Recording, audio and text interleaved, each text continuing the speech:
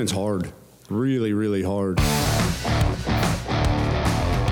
All right, we are back with another edition of the Winning is Hard podcast. Cameron Parker, Westcott Eberts. Westcott, you know what's not hard for Steve Sarkisian right now, and that seems to be recruiting. Despite going on the worst losing streak in Texas football history in quite some time. Yeah, I think during that losing streak, the big concern was the type of impact that would have long-term on the Texas program, specifically as it related to recruiting. But, after the big-time weekend that Texas had, I think it's safe to say that, the staff has been able to find a pitch that's worked for them, and they've definitely gotten a little bit of help with the way things have worked out in a couple of recruitments as well. Yeah, so the big one, of course, last night was Quinn Ewers, the 5-star, and we can get to him in a second. But I think the two biggest pulls before that, of course, were Kelvin Banks and Cam Williams, both, of course, Oregon commitments. But with Mario Cristobal going to Miami for some reason, despite that cluster down in South Beach, that opened the door up for Banks and Williams to reopen their recruitments, and Sarkisian and Kyle Flood did a great job of pulling in two offensive linemen, especially offensive linemen that, in a class that was struggling with offensive linemen. I think it was despite the Westlake offensive lineman, I believe Connor Robertson is his name. But getting Banks and Williams, I think, might be just as big as getting Ewers, in my opinion. Yeah, well, certainly that's one of the biggest program needs for Texas. I think certainly Steve Sarkisian opened up the quarterback competition because of the inconsistency. Casey Thompson, much of that perhaps related to his thumb. Hudson Card, maybe with youth, but to really be able to fix the quarterback position, one thing that Texas needed to do was shore up the offensive line, especially after the big misses last year under Herb Hand with some very talented prospects that Texas wasn't able to land, weren't even able to land numbers, only took 2 offensive linemen in that class. Really put a lot of pressure on that group this year for Kyle Flood to come in and be able to have a big impact on the recruiting trail. He did land Cole Hudson and Connor Robertson early, 2 of the lower rated guys that they were targeting. That was kind of the baseline for the class, just get those guys in the fold who were willing to make earlier decisions. Banks and Williams, of course, committed to Oregon in early July after taking official visits to Texas. And, frankly, I think, Kyle Flood needs to send a gift basket to Mario Cristobal once he gets set up in South Beach, because that had a tremendous impact on Texas being able to land those guys. Texas had stayed in contact. Kelvin Banks had been on campus pretty recently. They were able to get both of those guys on campus this weekend. And, I think there's a chance that Texas might have been able to land both of those guys, but I'm not sure that they would have been able to land both of them in quite the way that they did without that coaching change at Oregon. And you had a good tweet about it, but Banks was the highest rated offensive lineman prospect to commit to Texans since 2007, right? Yeah, Trey Allen. And then Mason Walters was fairly close out of the Lubbock area in 2009. And, I think one thing that's going to be really important, of course, is how Texas, develops those guys. There's been some major misses, even, especially in one of the best recruiting classes that Texas has had along the offensive line in the last decade. The 2013 group headlined by guys like Darius James, Desmond Harrison, Kent Perkins, and Jake Rollerson. Most of those guys didn't really pan out for Texas. Kent Perkins, the guy that really stuck around and played, ended up inside, was kind of an inconsistent starter. So Texas really needs Kelvin Banks to be the guy that they thought he was going to be. If you look back at the last few years of the Texas offensive line development, it's been some of the lower rated guys like Connor Williams and Sam Cosme who have really exceeded their expectations. I would maybe even put, Derek Kerstetter into that group. And some of the more highly rated guys that, they've haven't developed. And, Texas needs Kelvin Banks to be the player that they've recruited him to be, which is a guy who could potentially contribute early at one of the tackle positions, has the versatility to play inside at guard. And, Cam Williams at 6'5", 6'6", I've seen him listed, as tall as 6'7", about 350, 360 pounds, just a massive dude. moves really well for his size and fits the mold of what Kyle Flood wants in an offensive lineman. I'm not sure that he has the same capability of playing early, and certainly that's never ideal for the offensive lineman to do that. But both those guys are going to be at the top of the list of players that this Texas staff needs to develop for the next couple of years. Yeah, currently committed to Texas right now from the offensive line. Kelvin Banks, of course, Cole Hudson. I forgot about Cole Hudson, but Cole Hudson, Cam Williams, and then, of course, Connor Robertson. But there is some speculation that Kyle Flood, #FloodWatch, is not done yet. There's been some rumors that the 5-star offensive lineman Devin Campbell from Bowie up in Arlington, Texas, is now leaning towards Texas. And I don't know if it was you or someone from the Burnt Orange Nation tweeted that Devin Campbell would be the highest rated recruit in the last 25 minutes to commit to Texas if he does choose UT. How big would Campbell be? I mean, we get 1 5-star offensive lineman, and, it's like, oh, that's incredible. But now we might get 2. Yeah, well, Campbell's been a guy that Texas got in on really early. I think that made a big difference in his recruitment.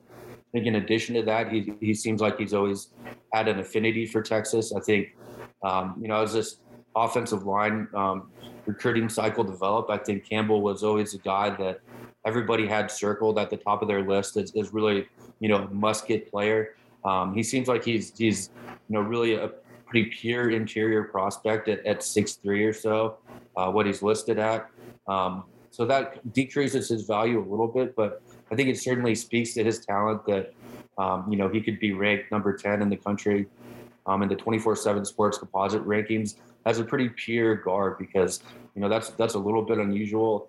It did seem like, he had some interest in Oklahoma. He took a visit to USC over the summer before they made their coaching change. And so there's some thought that he might, be interested in Lincoln Riley out at USC. Alabama made a late run, got him on campus for an official visit in October. And there's talk that Georgia was making a push for him as well.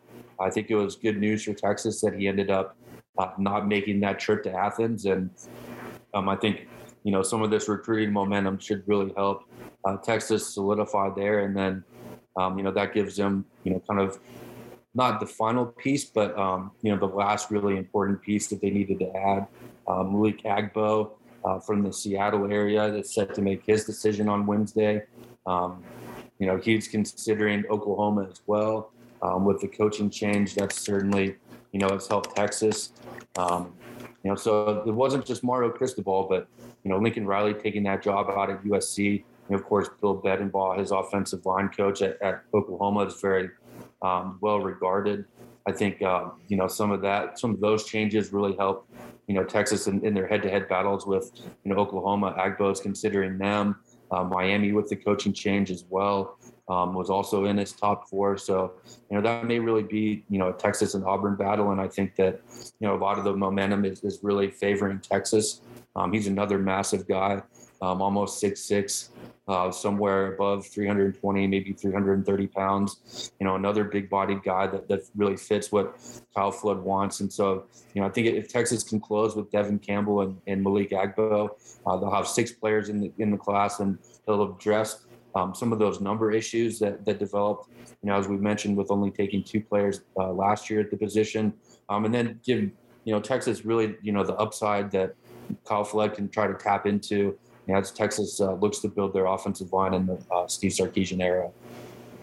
If Campbell and Agbo pop to Texas, where does this rank for best offensive lineman classes in Texas recruiting history? I think in the modern recruiting era, which goes back to 1999, 2000, there, right when Rivals was getting started, I think it probably ranks near the top, if not at the top, especially, with all 6 of those guys. So there's going to be a lot of expectations on these guys. And, Steve Sarkisian has made a big bet, bringing Kyle Flood with him. They work together with the Falcons as well as, with Alabama. That's his guy. Tope Amadi had great things to say about him. He was certainly, an impressive reclamation project. Maybe not even a reclamation project, but a 6-year player who was, somehow ended up being a developmental prospect and becoming a guy who'd really been, a non-contributor for 5 years, was able to step in due to injuries and play some fairly consistent football for Texas down the stretch. So, if the trajectory of Tope Amade this year, if Kyle Flood can pull that off with some of these offensive line recruits, then, I don't know that if it'll be quite as good as the 2020 group at Alabama that won the Joe Moore Award as the best offensive line in the country and helped bring the national championship, another one, back to Tuscaloosa. Then, it's certainly, in that ballpark if this group that Texas looks like they're putting together can come close to maximizing their potential. Yeah, and on paper it looks great, right? The 5 stars, the 4 stars, the 3 stars, getting 6 offensive linemen to come in one class is incredible. But like you mentioned, it all comes down to coaching, right, and development. And we can go down the line. We can spend a couple hours on this podcast just talking about all the different offensive line coaches that Texas has had and all the issues they've had developing these guys. There's been some success stories. Samuel Cosby, Connor Williams. I mean, even Trey Hopkins is playing. I think he's playing a lot better than maybe most Texas fans would have thought, starting at center for Cincinnati. But, that could be more of he developed after leaving Texas versus developing at Texas. So Kyle Flood, like you mentioned, coming over with Sark, he's going to have his hands full, but it seems like he might be the best offensive line coach Texas has had in quite some time, and he is the man to lead this mission to kind of reconstruct his offensive line and bring back the offensive lines that we used to see at Texas, early 21st century. Can you name all the offensive line coaches since Malcolm Porter? Well, Herb Hand, Joe Wickline, so that's 2.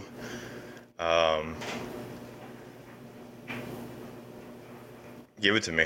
Let me guess the number. 4? I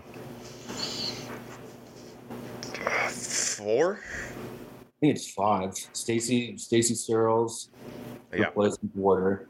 Joe Wickline came in. Joe Wickline left. They brought in Matt Maddox, came in with Sterling Gilbert from Tulsa. They had to go, call in the president and the athletic director to go fetch them from the Golden Hurricane program. Derek Ware, first year under Tom Herman, then Herb Hand, and now Kyle Flood. So, for all the staff changes that Texas has had and the lack of continuity, offensive line coach has been, right there at the top. And so I think there isn't any question. And certainly Joe Wickline and Herb Hand were both pretty well considered. I think Herb Hand, some of that was his relationship with the media, perhaps inflating his ability a little bit. But I think, certainly given, the failures of both of those guys at Texas, Kyle Flood really has the best resume, and it wasn't, a superlative coaching job this year. I don't think, but, given what he was working with and the issues with the season, he's done his work on the recruiting trail, and now he can put himself in a position where he can have more success than some of his predecessors did. So looking ahead to 2022, Texas on the offensive line will be losing Kerstetter, I believe, Denzel Okafor, and then Tope Amade. So 3, correct? Do I have that right? Yeah. So coming in, you're going to have a couple 5 stars potentially in Banks and Devin Campbell. Do you see any of these 2022 recruits coming in starting from day one, starting at all throughout the season? I think it might be possible for Kelvin Banks. I think he would probably be the best bet. I think Texas is in really a fairly decent shape. And to be honest, I wouldn't really, certainly the staff was selling Banks on coming in and playing early. I'm not sure that I would really bet on that. I think, Texas is in an interesting position because, they've had 2 guys who played some at tackle in Christian Jones and Andre Carrick. Certainly both of those guys were up and down this season. Hayden Connor may be the most promising young prospect among the offensive linemen. true freshman who came in. It's kind of in the mix there at right tackle and guard position. I thought he played pretty well in some of his limited action. Junior Ongelau said to come back. He'll anchor one of the guard spots. And then, of course, Jake Majors, at center, a guy who I think still has some untapped upside there as well. So, Texas really has the makings of, kind of a five-man rotation that they'll need to fill in some of those spots. They might look at, some guys in the portal. I don't think that they really wanted that to become public while they were still recruiting these offensive linemen. They're talking about having the potential to play early. I think, adding, maybe a swing player who could allow Christian, a guy who could maybe, a Calvin Anderson type, who could play left tackle to allow Christian Jones and Andre Carrick to move back to the right side, or perhaps even just a swing player who could, play guard and tackle for Texas to build a little bit of depth. But it'll be interesting to see what happens because, I'm not sure that there's, really any obvious, spots that are opening up that don't have somebody who contributed this year. So, that could complicate things a little bit as they try to sell guys in the portal. Yeah, only one upperclassman next year. Now, of course, COVID and extra year has kind of changed that, but Christian Jones is slated to be a junior next year, so he'd be the only upperclassman. So it makes sense for them to add someone in the transfer portal. But a sidebar in that, you probably have noticed over the past, I don't know if it's a Chris Del Conte thing, if it's a Sarkisian thing, but there's not a lot of talk coming out of the Texas football program. Not a lot of leaks, it seems like. Not unless they're trying to leak it themselves. But it seems like everything's been very tidy and quiet as opposed to the Herman era. And there could be, a lot going on with the Herman era, but it seems like Del Conte, maybe it's just Sark and the way he likes to run his football program, that we don't really hear anything. It's just all, speculation. Yeah, I think there may have been some alignment breakdowns towards the end of the Tom Herman era there, and certainly not a lot of people, perhaps even on the staff, in the locker room, there definitely wasn't with some of the negative recruiting that was going on, around this time last year. But just to kind of go back to the transfer portal, one guy who I think, really fits that Calvin Anderson mold that I mentioned is Mason Brooks. Western Kentucky transfer, played in 42 games there. He was a 2-star out of Cedar Park. Another one of these offensive linemen who is underweight coming out. He's listed at 6'6", 255 pounds. But he's been an all-conference performer for Western Kentucky. And, he's a guy who could really, help Texas out at the tackle position. And, just like Calvin Anderson was from Westlake, Mason Brooks went to Cedar Park from the Austin area. May be interested in returning home. And that's certainly one of the names that stands out as, potentially one that the Texas staff is trying to keep under wraps until after Wednesday when they can get this offensive line group signed. Also, Curtis Dunlap, a former Minnesota Golden Gopher, he's in the transfer portal. According to 247's transfer portal page, what do you want to call it? He's crystal balled to Texas, too, as a guard as well, and he's a 3-star. Also, Willie Tyler back in the transfer portal. It's been quite a journey for Willie Tyler, man. So as his UT headshot, as his picture on 247. So maybe he could come back to Texas. Why not? That'd be quite a circle for him. Get to the mullet news. Yeah, that's probably the biggest news. It was starting to boil over. It wasn't like a sudden drop. I think the way Twitter was reacting, it was kind of building up to Texas, especially on Saturday when I think every recruit in the state of Texas was on campus. Even Sam Ehlinger was on campus. I mean, probably Vince Young and Earl Campbell were on campus, considering who was all there. But I guess how shocked were you at the Ewers news? And yeah, let's just start with there. Yeah, well, I don't think it was shocking at all. Certainly to kind of recap for everyone, if Quinn Ewers committing to Texas felt familiar, it's because it's happened before, not that long ago. The Herman era got a big injection of optimism last year in August of 2020, when Ewers a little bit unexpectedly committed on a Friday afternoon to Texas. Really sent some shockwaves to the college football recruiting world. He was rated, I guess you would say, 1,000 by 24/7 Sports. The only other quarterback who's received that rating in the history of their rankings, of course, Vince Young, kind of retroactively, since 24/7 Sports didn't exist in 2005. Other guys, Trevor Lawrence, Justin Fields were very close there, but Ewers considered a once in, really a generational talent as a passer, extremely accurate, has good mobility, can make all the off-platform throws, great touch on his passes, enough arm strength to make all of the throws that you want. Coming from South Lake Carroll, received great coaching, excellent training as well. After the early season losses for Texas last year and the Tom Herman era started to kind of come apart at the seams, Ewers decommitted. Chose to take more of a sure thing in a program in Ohio State. Certainly a decision that a lot of highly rated Texas football players have been making in the past few years.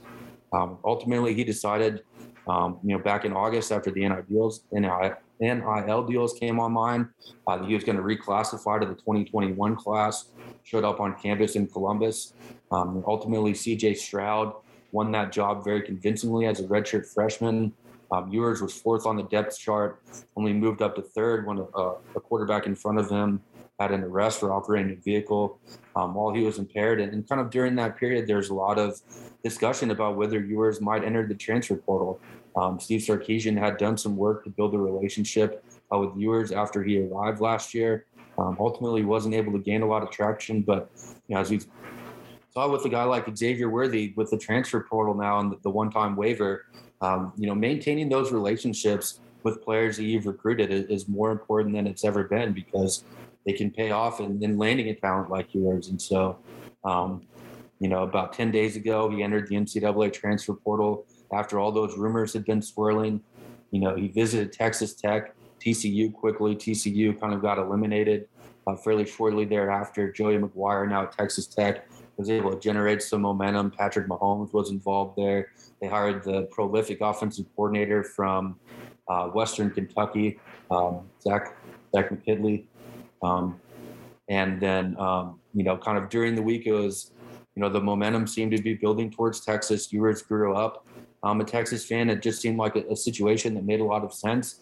And that, he was really just, looking for enough reason to come play football on the 40 acres. As you mentioned, he was in town this weekend, big recruiting weekend for Texas, even with some 2023 guys, wide receiver Jonte Cook from DeSoto, linebacker Anthony Jones from Denton Ryan, where Texas, has been able to have some success recently. So a lot of the future of the program, the potential future of the program was on campus. Steve Sarkisian, in a video that came out, was talking about winning championships. Ewers bought into it, and now, he'll be on campus this spring and has a chance to be a program-changing player, and that's, certainly what Texas really needs him to be able to solidify the quarterback position and, make sure that Xavier Worthy doesn't have all these plays where the quarterback's leaving touchdowns on the field when he's wide open by not being able to get him the football. An interesting nugget with the Ewers recruitment is, and I don't know how much it impacted. I don't have any inside information on this, but Devin Brown, of course, the 4-star quarterback from Utah, class of 2022. Texas was after him. He committed to Ohio State 2 weeks ago, maybe. And I just wonder if Brown commits to Texas. This probably won't even change anything with Ewers, but it's interesting how the dominoes kind of fell, that Brown goes to Ohio State. A few weeks later, Ewers announces he's going to transfer, and then Ewers ends up at Texas. So there's a scenario where Texas just has Malik Murphy coming in along with Devin Brown. Maybe they go to the transfer portal for somebody else, and Ewers maybe stays at Ohio State or doesn't come to Texas. Yeah, well, I have to imagine that Devin Brown had some idea that Quinn Ewers was leaving. Certainly, the rumors and the speculation were out there.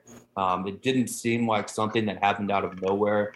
I suspect the Ohio State staff was, aware of some of those discussions taking place, and were able to sell that spot on the depth chart to Devin Brown. They also had, McCord, the guy who got arrested, who was in front of Ewers. He entered the transfer portal as well. So certainly, some openings on that depth chart. And, I just think behind the scenes, everybody had enough of an idea that was, about what was going on that it was, I think, always going to be unlikely for Brown to end up at Texas and Ewers to either stick at Ohio State or go somewhere else when, that kind of chess piece was on the table for Texas. And Ewers coming to Texas, not only big because of, like you mentioned, he could be a program-changing player, but also because of his ability to recruit other high school athletes to come to Texas. What are some guys that you're kind of looking at that Ewers may help bring in to the 40 acres? I think Campbell and Agbo are really at the top of that list in the 2022 class. Some other guys who are still on the board for Texas, Xavion Bryce, a guy who could play, defensive back or wide receiver, currently committed to Oklahoma. He's set to make his decision on Wednesday. Outside possibilities, maybe guys like Armani Winfield, the former commit, kind of expected to end up at Michigan State. After his recent decommitment, Evan Stewart, one-time Texas commit, currently committed to Texas A&M. I think that's less likely. So, most probably Ewers will have more of an impact on the 2023 class, especially given, the condensed timetable here with early signing day looming on Wednesday. Not very much time for players to really wrap their heads around it. I think in the 2022 class, it may help anybody who is on the fence really solidify the deal for them, as I think it's probably done to some extent for Devin Campbell. But really, 2023, Jonte Cook is a big-time player and a big-time target. He seems like a guy who likes Texas. Jalen Hale, the Longview wide receiver, is another one who might, really fit in that list. Ruben Owens, the running back, one-time Texas commit as well. He was on campus, I believe, on Sunday. He seems like a guy. He seems like, a guy who, maybe looking for an excuse to get back in the fold, given his, affinity for Texas as well. So really, I think the biggest impacts are going to be seen in the 2023 class for Quinn Ewers really becoming a recruiting role model for the Longhorns. Yeah, 2023 is loaded with in-state prospects, and I think this is going to be a really big season for Sark. There's a lot of can't miss prospects, like Anthony Hill Jr., Denton linebacker. He was on campus Saturday. He's an incredible prospect. I watched him play high school football a few weeks ago, and he's huge. He's 6'2", but he can do everything. He plays running back and receiver for him. That's a big prospect coming up. You have a couple big cornerbacks too as well. Ruben Owens, of course, the running back from El Campo. Javian Toviani, hope I'm saying that right, from Martin.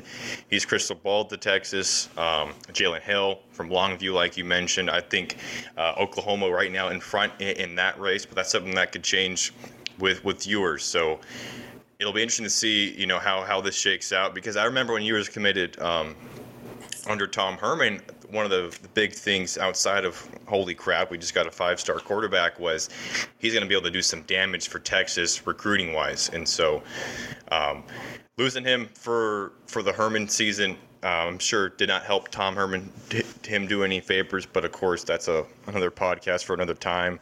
But it seems like with the way Texas has momentum going forward right now, with Ewers, with getting all these offensive linemen, potentially getting Campbell and Agbo, and maybe a few receivers, Texas could be in a really good spot, considering, a month ago on this date, Texas lost to Kansas in overtime. Yeah. What a thought. How about instead of talking about that, the little factoid in the 24/7 composite rankings, 28 players in the state of Texas were ranked in the top 150 nationally.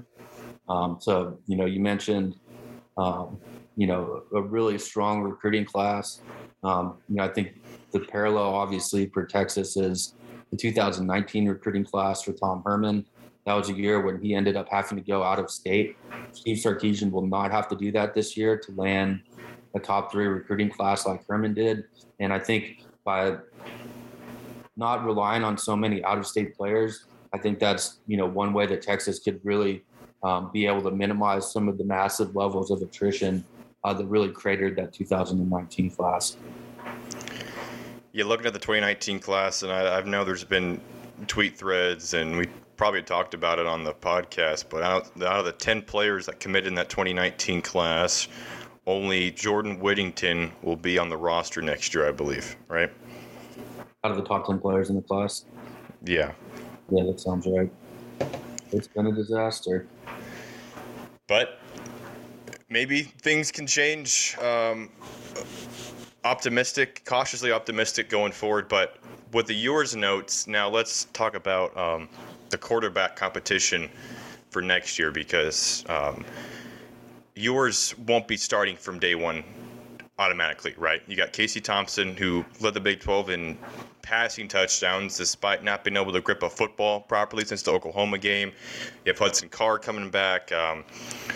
Who knows what Sark thinks of Hudson Card, but obviously didn't have a lot of confidence considering Casey Thompson was starting even when he wasn't 100%. You have Malik Murphy coming in, who just won a state championship. I think a lot of people have forgotten about Malik Murphy, but it's not set in stone that Ewers is automatically going to be the day one starter. No question about that. Sarkisian was very clear that he opened up the quarterback competition. That was really a message to guys like Quinn Ewers, I think. Certainly Malik Murphy as well. Murphy's an interesting guy because, he's got a little bigger frame. He has some of the effortless delivery that Quinn Ewers has with the ball really jumping out of his hands, can make all the throws. I think a little bit better arm strength than Quinn Ewers probably. And really, he was viewed as, when he committed last February, as a developmental product because California hadn't had his junior season of football yet. And he had sat behind a talented quarterback for his first 2 years. So when he committed to Texas, he hadn't made his first varsity start. Since then, Juniper Serra struggled a little bit during the spring. Had a little bit of a rough start this year. Murphy was banged up. I think he had like a clavicle or shoulder injury or something. And then they really took off. And so I think the amount of development that has happened, in the last 10 months or so for Malik Murphy has really been remarkable. And, if he can continue that trajectory once he gets to Texas, when he gets into this quarterback competition, he could really make it close. And I think Casey Thompson and Hudson Card now have some difficult decisions to make. Thompson, because his eligibility clock is starting to run down, he strikes me as a kid who is, who would be willing to stick it out. Of course, he had to wait for his turn. Didn't jump in the transfer portal when he initially lost the job to Hudson Card. That certainly, worked out for him despite the thumb injury. And, I think the guy who really maybe on the outside looking in out of that group is Hudson Card, with that kind of vote of no confidence that Sarkisian gave him late in the year, after he was impressed enough with whatever Card was doing in practice that Card narrowly won the starting job. Quickly benched after his meltdown in the Arkansas game. Saw those issues, with his pocket presence resurface. Really struggled to make the type of throws that he made in high school that, we were led to believe that he made in practice last year, that he apparently made in practice enough to win the starting quarterback job. He had the touchdown pass to Xavier Worthy late in the year. Maybe his only really superlative throw that he's had in a Texas uniform now. And so, I think he may be the best bet of all those guys to not be a part of this program in the spring. Yeah, Card looked decent against West Virginia. I thought it was probably the best game he'd played throwing the ball, and then he got injured, couldn't finish the game really. And then, of course, didn't play against Kansas State. So if Card is 100% for those last two games, who knows what happens. But Yeah, I agree. I think if anyone's going to transfer in the spring, I would say Hudson Card. And if anyone's going to transfer next fall, it would be Casey Thompson if he doesn't start. But it's going to be an interesting quarterback battle. I'm trying to think of the last time Texas had this much talent at a quarterback position going into spring with Murphy, with Ewers on campus, Hudson Card, Casey Thompson, and of course Ben Ballard, Hyde Park legend. We got Charles Wright, who clearly has a lot of work to do if he's going to be any part of quarterback competitions at Texas in the near future. After he lost his spot on the depth chart to Ballard, Austin on Austin battle won by the walk-on there. I think one of the big considerations for both Thompson and Card is that they're much better off if they leave, in the next couple weeks, find a destination, get involved in the winter conditioning program at their new school, go through spring practice, especially for a guy like Thompson, being able to come in during the summer and win a starting quarterback job, learning a new system, is a difficult task. I think he has the preparation ability and the maturity and the experience to pick up an offense quickly. But that certainly wouldn't be an ideal position for him. So some tough discussions to be had with those quarterbacks and Steve Sarkisian and their families over the coming weeks. And, Texas is all in on Quinn Ewers as the future of the quarterback position. There's a lot of pressure on him. We'll find out if he's the talent that he's been made out to be. Yeah, I suspect that we're going to have some more Longhorn news coming out, obviously this week, but regarding the quarterback position, probably the next month or so. So it'll be fun to watch through spring ball. But let's wrap up on a little bit of breaking news. Westcott, Jeff Howe 247 reporting that Texas is getting closer to hiring Gary Patterson this week regarding the possibility of the former TCU coach joining the defensive staff. Wow. Is there is it like potentially an analyst role that they're talking about? Not sure. I'm guessing it would. I don't know if it's analyst. It wouldn't be defensive coordinator, right? There's no way that. And I think obviously that was the biggest thing was Patterson wanted to come in and obviously take over the defensive staff, but I don't think Sarkisian is comfortable with just going ahead and throwing PK to the Wolves and bringing in a new defensive coordinator. It would be the fourth different DC in the last 5 years. Yeah, I mean, Patterson would become the fourth in 4 years if Texas goes ahead and makes that move. I think certainly towards the end of the year, everything that Steve Sarkisian was saying pointed to Pete Kwiatkowski coming back, talking about how he hasn't forgotten about how to coach, talking about the lack of continuity there, kind of offering that up as an excuse or explanation for why the Texas defense struggled, depending on how you want to view that. I think having DeMarvion Overshown and Deshaun Jameson and likely Anthony Cook coming back stabilizes that defense. Ovi Oghofo also announced his return, much more expected there as a fourth-year junior. Not probably a draftable prospect right now going into the spring. But the thing with Gary Patterson is that he hasn't been in any position other than head coach for a very long time.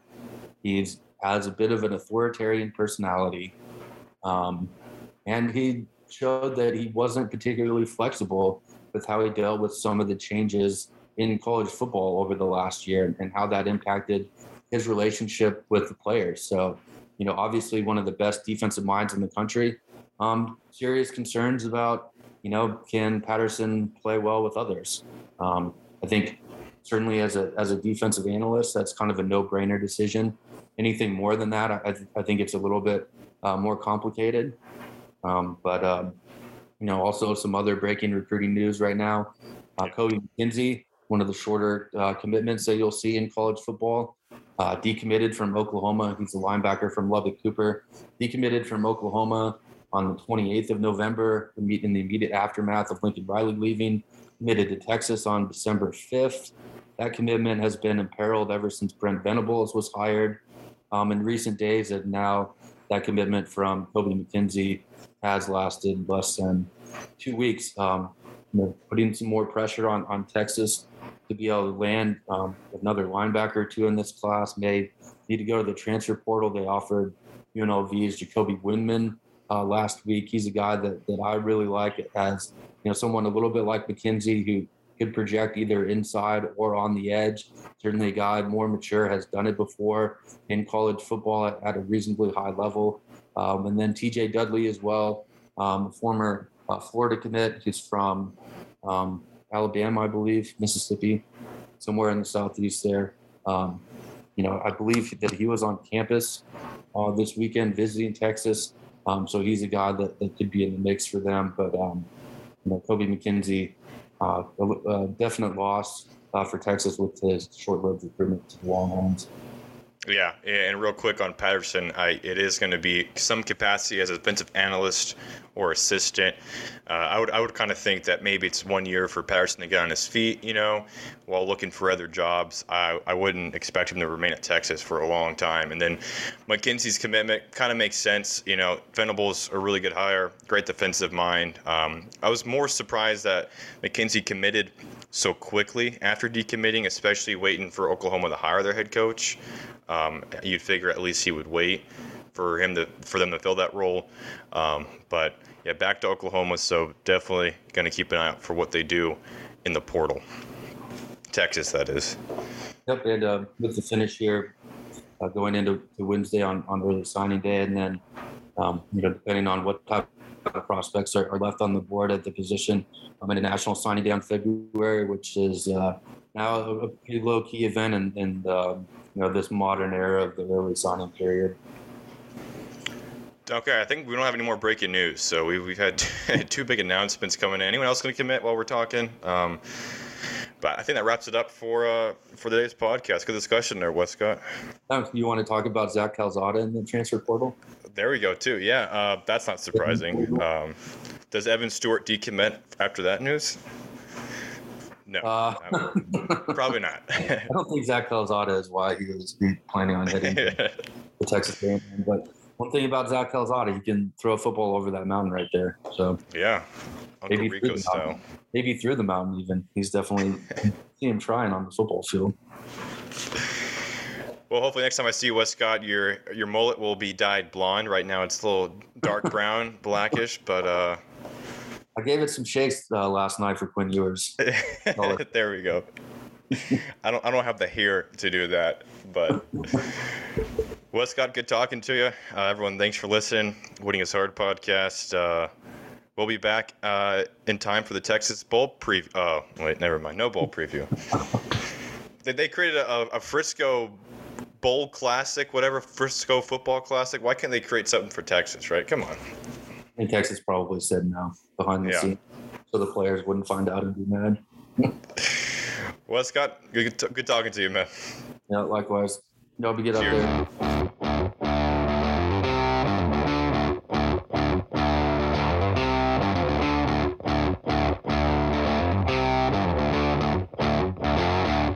Winning's hard, really, really hard.